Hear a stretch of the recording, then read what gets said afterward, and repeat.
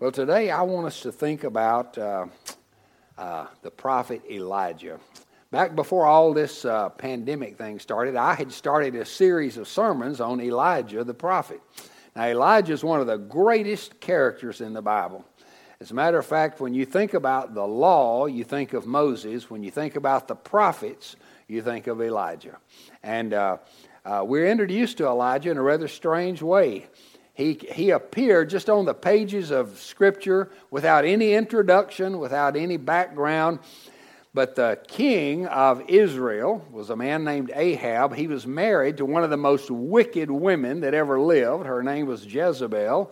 She was the daughter of a priest of Baal.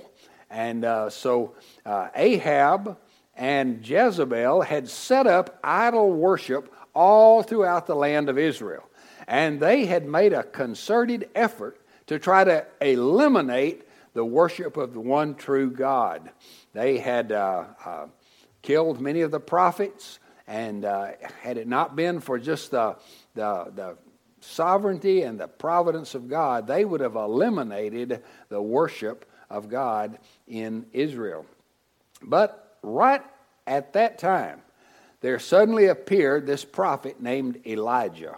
And Elijah just comes to the king and faces him face to face and says, "There is not going to be any rain in the land until I say so." And for the next 3.5 years, it didn't rain. And a lot of things, God just providentially took care of Elijah. He had him go to a place, I guess, shelter in place for a little while. And then he sent him to a widow in Zarephath. And there he was able to minister to her and also to heal her son, who actually died. And so just some amazing things happened. And then the last message that we had in this was when Elijah confronted the prophets of Baal on Mount Carmel. And there, the 450 prophets of Baal, they shouted and screamed and prayed and cried for their false god to send fire down from heaven and burn up their sacrifice. And of course, nothing happened because he is no God.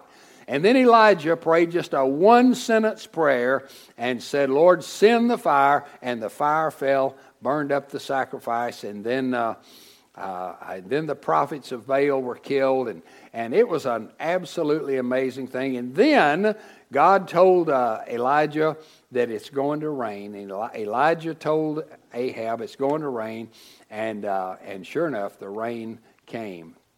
And that's kind of where we stop the story. Now you think, boy, this is a high point. My goodness. Elijah has just confronted 450 prophets of Baal. He has been victorious, and they have been destroyed. And folks are cheering, and they're excited, they're glad. And then we come to chapter 18, and this is where I want us to. I'm in chapter 19. This is where I want us to read today. It's a rather lengthy passage, but we need to read all of it to get the full context. So Ahab told Jezebel all that Elijah had done and how he had killed the prophets with the sword. So Ahab gets back home, and and Jezebel meets him, and she says, "What happened today? Tell me what went on." And he says, "Well, I hate to tell you, you're not going to like it." She said, "Well, tell me what happened. Tell me what happened." He said, "Well, Elijah confronted all your 450 prophets." And he just kind of spelled out the whole thing and said, "Elijah won, and all your prophets are dead." Well, how do you think Jezebel responded to that?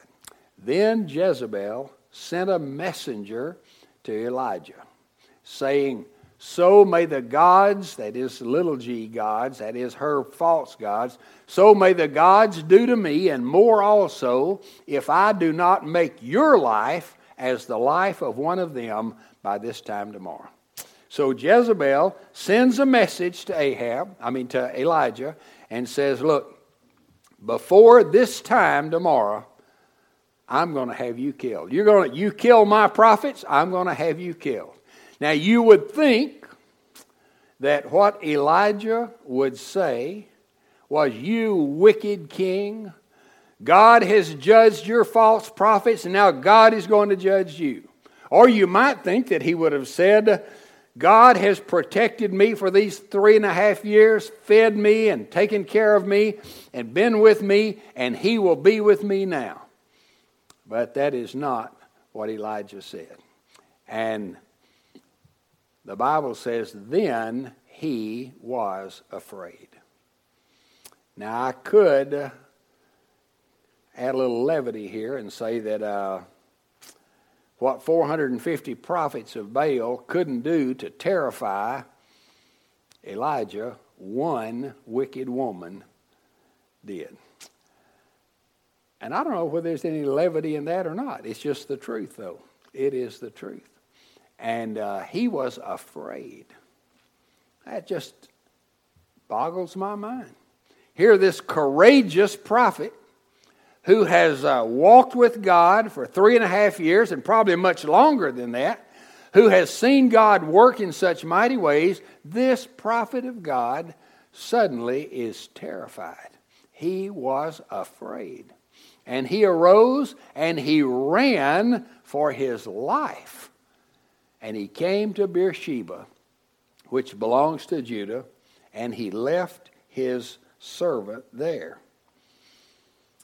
But he himself went a day's journey into the wilderness, and he came and he sat down under a broom tree or a juniper tree, and he asked that he might die. And he said, it's enough.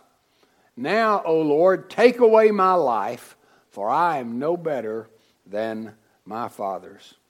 And he lay down and he slept under that broom tree. And behold, an angel touched him and said to him, arise and eat. And he looked, and behold, there was at his head a cake baked on hot stones and a jar of water. And he ate and he drank and he lay down again. And the angel of the Lord came a second time and touched him and said, arise and eat, for the journey is too great for you. And he arose and he ate and he drank. And then he went in the strength of that food 40 days and 40 nights to Horeb, the mount of God. And there he came to a cave, and he lodged in it.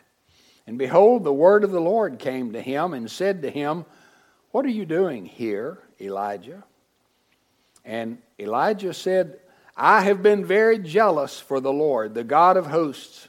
For the people of Israel have forsaken your covenant and thrown down your altars and killed your prophets with the sword. And I, even I only, am left. And now they seek my life to take it away. And God said, go out and stand on the mount before the Lord. And behold, the Lord passed by, and a great strong wind tore the mountains and broke in pieces the rocks before the Lord. But the Lord was not in the wind. And after the wind, an earthquake. But the Lord was not in the earthquake. And after the earthquake, a fire. But the Lord was not in the fire. And then after the fire, the sound of a low whisper. I like the way the King James says it, a still, small voice. And when Elijah heard it, he wrapped his face in his cloak, and he went out and stood at the entrance of the cave. And behold, there came a voice to him and said, what are you doing here, Elijah?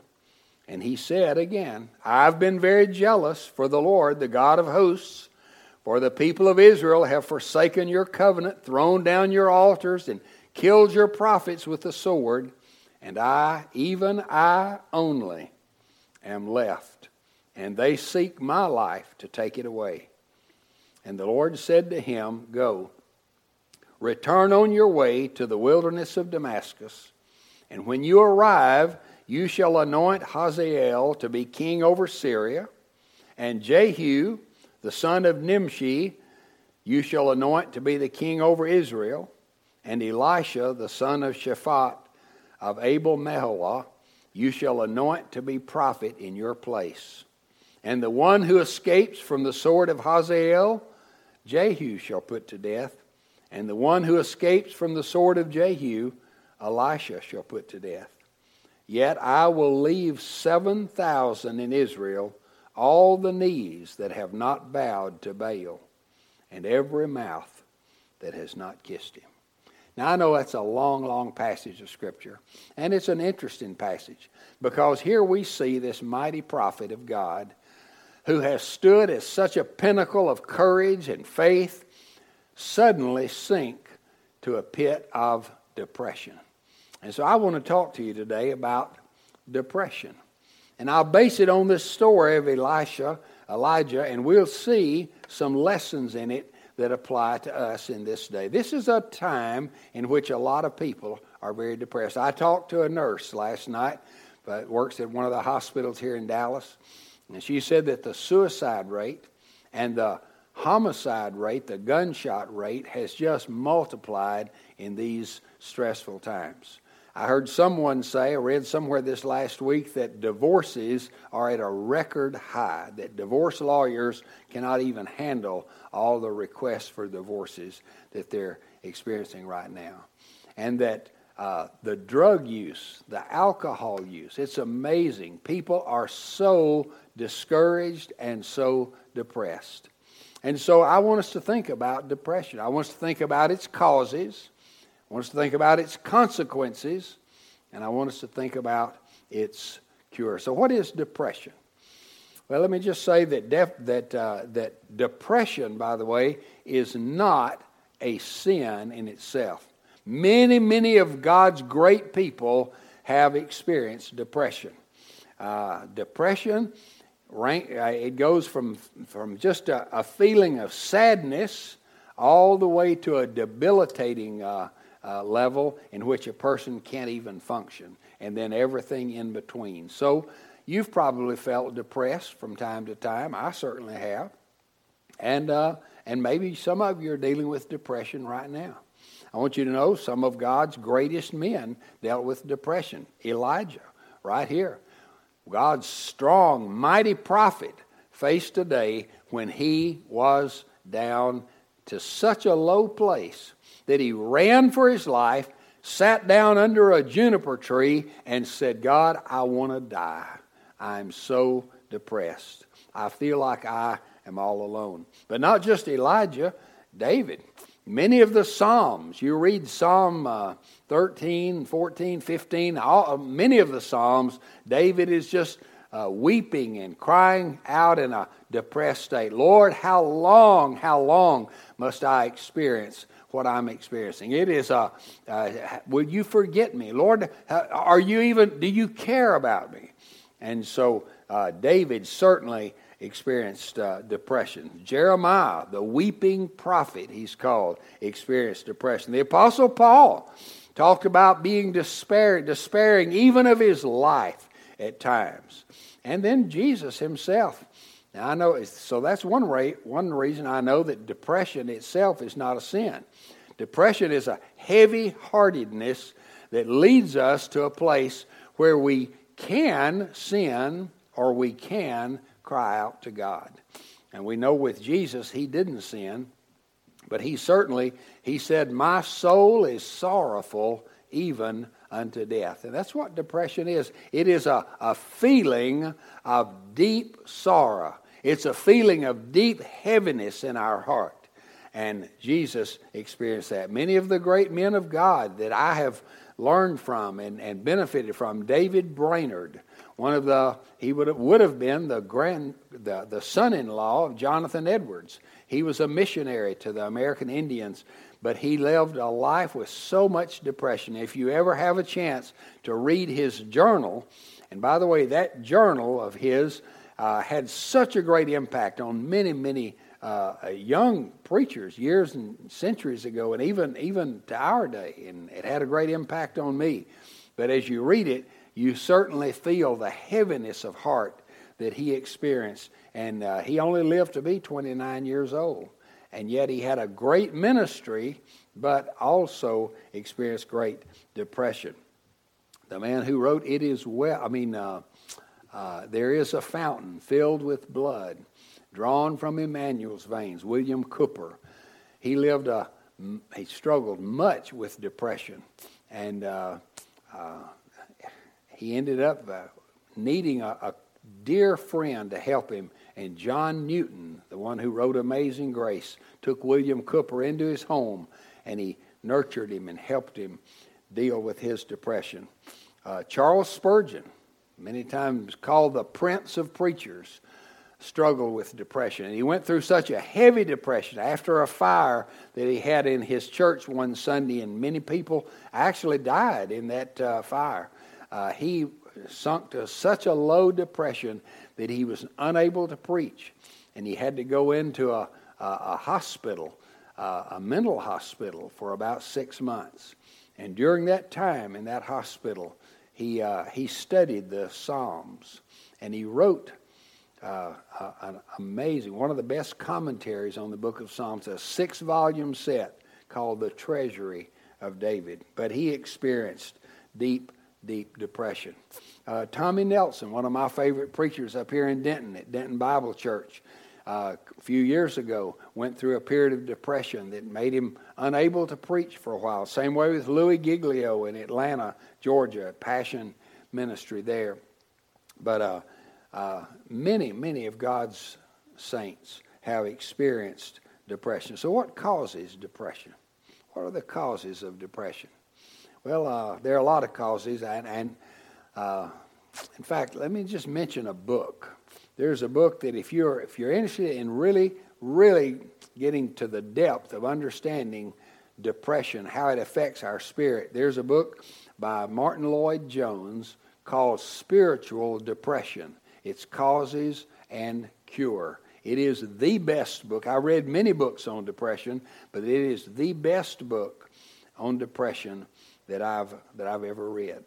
And so I would encourage you to get that book and read it. So what causes depression? Well, of course, one thing could be just a person's temperament. Some people are more prone to depression than others. The melancholy temperament is more prone to depression. The very name melancholy kind of gives us a clue there, doesn't it? Whereas your more outgoing, sanguine temperaments are less inclined to depression, although they do experience depression from time to time. There can be a chemical or a hormonal cause, and then, of course, there can be just disappointments in life. When something happens and suddenly you're disappointed. I think about so many of the high school students right now who are, especially the seniors, who were so excited about their senior year, looking forward to graduation, looking forward to competing in baseball and the fall, the spring and summer sports, and all of a sudden all that's taken away, no UIL competition and everything. And I can just imagine the disappointment that most of them are facing. That also can lead to depression. And then just loss. Anytime there's a loss in our life, and of course maybe the most notable is when someone that you love dies, and you experience grief, which is depression multiplied. So there are a lot of those kinds of causes, but I want us to think about a couple of other causes. The ones that I see here in Elijah, there can be after you've had a spiritual high.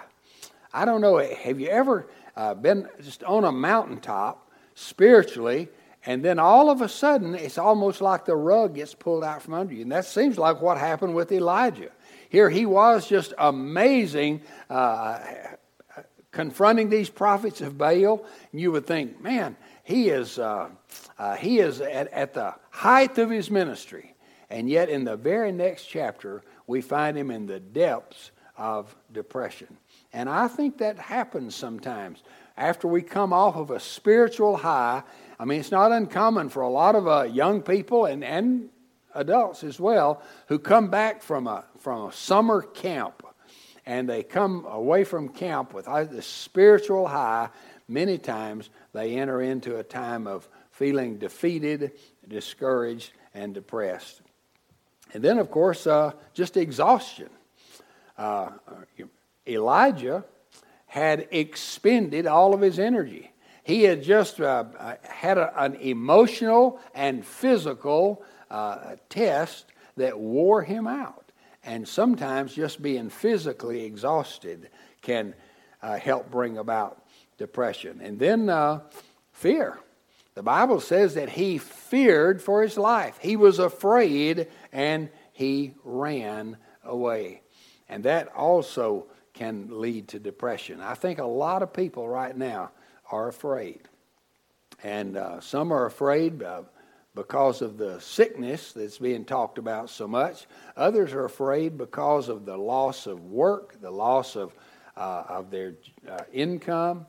And then there are a lot of people who are just fearful as to what's going to happen in the future. And fear can lead to depression. And then, of course, a self-focus. This is basically the main cause of depression. When I began to look inward rather than looking upward, and even looking outward for the needs around me, when I began to look inward and began to get all self-focused, that is I think, probably the main cause of depression. And then, of course, it led with Elijah even to suicidal thoughts. He sat under that tree and said, God, take my life. I don't even want to live. So we can just imagine how depressed he was. And then let's think about the potential sinful consequences of depression. One thing it does, it distracts us from God. It just turns us away from the protective care, the provisional care. Elijah had seen God take care of him providentially. God had fed him by ravens when he was out in the wilderness, hiding by the brook Kidron. He had taken care of him when he was in Zarephath with the widow that was there. He had protected him, and then he had been with him as he faced these prophets of Baal. You'd think, surely, Elijah, you know that God is able. And he would have probably even said, I know that God is able. But somehow or another, his depression had distracted him from looking at God. He did not cry out to God for help. He cried to God, but he cried for himself and not in faith to trust God. And then there's withdrawal from other people. The Bible says that when Elijah ran away, when he left, it says that he left his servant there. He didn't take anybody with him. Just a little practical thing here. When we're depressed, we want to be alone, but it is the worst thing for us. When I get depressed, I want to be left alone. But God is saying to me, no, you need people. That's when we need other people in our life to encourage us, to exhort us, to help us. And Christianity was never intended to be a lone ranger Christianity. We need each other. And that's why when you read the New Testament, there's just over and over and over again you come across this phrase, one another. Pray for one another. Serve one another. Forgive one another. Edify, build up one another. Exhort one another. We need each other.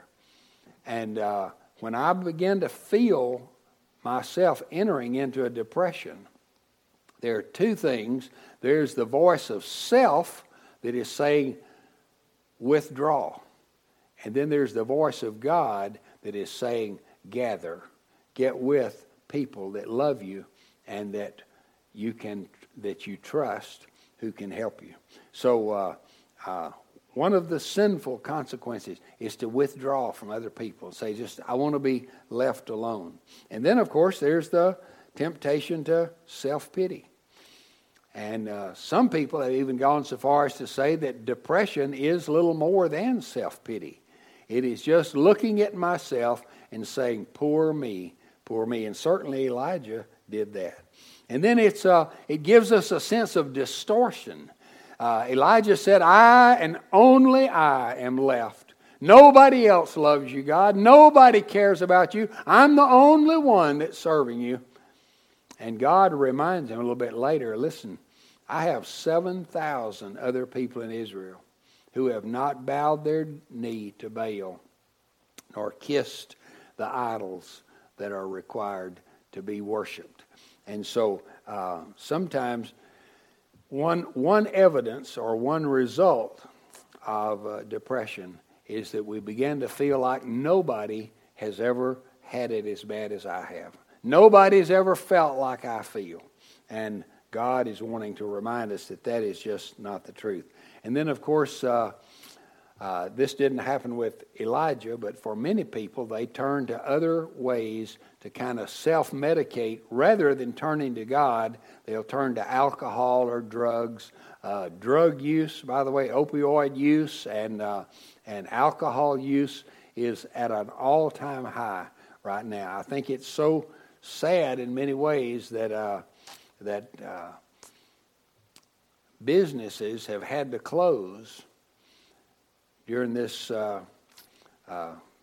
pandemic, but alcohol stores have remained open. It's a sad day. It's a sad thing to me that in our country, abortion clinics and alcohol stores have been left open, and other businesses have had to close. And but alcohol, drug addiction, all these are potential dangers of depression. People get depressed and they want to take something, drink something that helps them. And then, of course, it leads to a loss of faith and even a desire to die. So these are some of the dire consequences, potential consequences of depression. So we talked about the causes of it and then the consequences of it. But here's the best part. What is the cure? What do we need? Well, I think we learned some things here. God told Elijah, get some rest. 2 different times it says he lay down and he slept. And sometimes, especially when exhaustion is leading to some of your depression, one of the best things you can do is just go to bed. Just pull the covers up and get some rest. And he also gave him some good food. So good rest and good nutrition. Now, I'm not sure what was in this food. It was powerful food because he said in the strength of that food, he was able to go 40 days and 40 nights. So I guess it was angel food or something. But I think one thing God says to me through this is that when I begin to feel depressed, I need to get some rest. I need to watch what I'm eating. I need to eat good, nutritious food, and I need to take care of myself physically. But then, the next thing is hearing God with a quiet heart. Hearing God with a quiet heart. God took him to Horeb, the place where God had done so many things for so many of the people of Israel. And there, on that mountain, God said, "What are you doing here, Elijah?" And Elijah said his self-defeating, they're trying to kill me. I'm the only one left. And God said, "Stand at the door of this cave." And he showed him all the power of nature. All the things that men would think, oh, this is the power of God. Well, it was the power of God, but it wasn't in that power. It wasn't in the earthquake. It wasn't in the whirlwind, the tornado. It wasn't in the fire that God spoke to him. But then the Bible says that God spoke to him in a quiet, still whisper. God spoke to him in a quiet heart. And I found that when I have been depressed, usually when I come out of it, it's because I've gotten alone with God and I've just listened. I've just listened. I haven't whined. I haven't complained. I may have done my share of that from time to time, but that doesn't help me. But when I get alone with God and I just listen, And I just say, speak, Lord. Your servant's listening. I want to hear from you. And it's in that still, quiet voice that God speaks peace to my heart and encouragement to me. And then God gave to Elijah a renewed sense of purpose. It was like Elijah was saying, God, I'm finished. You're finished with me. And God says, no, Elijah, I want you to go, and I want you to anoint a new king for Syria. I want you to anoint a new king for Israel. And I want you to anoint a new prophet to take your place. And it was like God was saying, Elijah, I still have work for you to do. And it's important for us to realize when we begin to feel depressed that that's not God speaking to us. That's our own self speaking to us. And God is saying to us, I still have work for you to do. I have a purpose left for you. And this is what he did for Elijah. And then he reminded Elijah that God will judge evil. Sometimes we get depressed because we look about us and we see so much evil. We see so much depressing things. And we just wonder, is God going to let this go? And God said to Elijah, the men that you appoint, those that escape the sword of Hazael, Jehu will take care of. And those that escape the sword of Jehu, Elisha will take care of. In other words, I am going to judge evil. And sometimes we read, I read stuff about what's happening in our world, our country, about what's happening in what's called the deep state and shadow governments and things like that. And if I let myself, I could get scared. But I don't want to let myself get scared. I want these things to cause me to realize that God will judge evil. And then there was a reminder that you're not alone. He said, Elijah, I just want you to know I have 7,000 more that love me just as much as you do. They're just as courageous as you are. They have faith just like you do. And sometimes I think we need to be reminded that God is still working. He's on the throne, not just on the throne of the universe. He's on the throne in our own heart and life. God is working. And he has a plan. And all of the sin and all of Satan and all of the false governments, everything can never thwart the plan of God. He will accomplish his purposes. That which he has purposed, he will accomplish. And so there's a reminder, you're not alone. There are other people who love God. You're not by yourself. And then the last thing is to hope in God. Put your hope in him. As David would write the Psalms in which he would start off kind of whining and moaning and saying, Lord, what will I do? How long am I going to have to suffer? He would conclude those Psalms by saying, I will hope in God. Listen to this Psalm. Psalm 130. Out of the depths I cry to you, O Lord. O Lord, hear my voice. Let your ears be attentive to the voice of my pleas for mercy. If you, O Lord, should mark iniquities, O Lord, who would stand? But with you there is forgiveness, that you may be feared. I wait for the Lord. My soul waits, and in his word I hope. My soul waits for the Lord, more than watchmen for the morning. More than watchmen for the morning. This is the ultimate answer, is to set the Lord before us and to realize that he is in control. And when we feel like we're in the depths, we cry out to the Lord. And we let him know that our heart is heavy and that our heart is hurting. We also know that if he were to hold all of our sins against us, we wouldn't have a chance. But he doesn't. Praise God. Because of the death, the burial, and the resurrection of Jesus, because we've trusted in Christ for forgiveness, he forgives all of our sins. And therefore, he says, I will wait. I will wait for the Lord. Here's my invitation to you today. I want to invite you to put your trust in Jesus. Now, I know you may say, I've listened to this. It's been kind of a depressing message. Well, it hadn't been intended to be depressing. In fact, just the opposite. It's intended to be hopeful. And we talk about depression because it's real. But the cure to depression is looking and listening and loving the Lord, waiting on him and trusting him.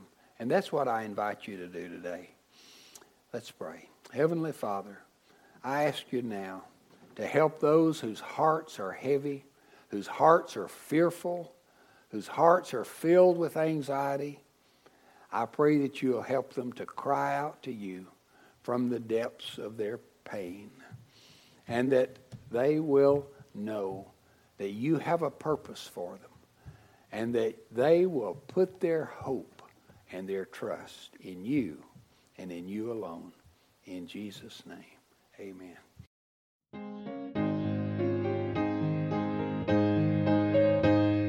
Thank you for listening to today's podcast. We invite you to like us on Facebook or visit our website, www.bearcreekbaptist.org. If you're not a member of another church, we would like to invite you to join us in person and get to know us, and let us get to know you. Have a great week, and may the Lord richly bless you.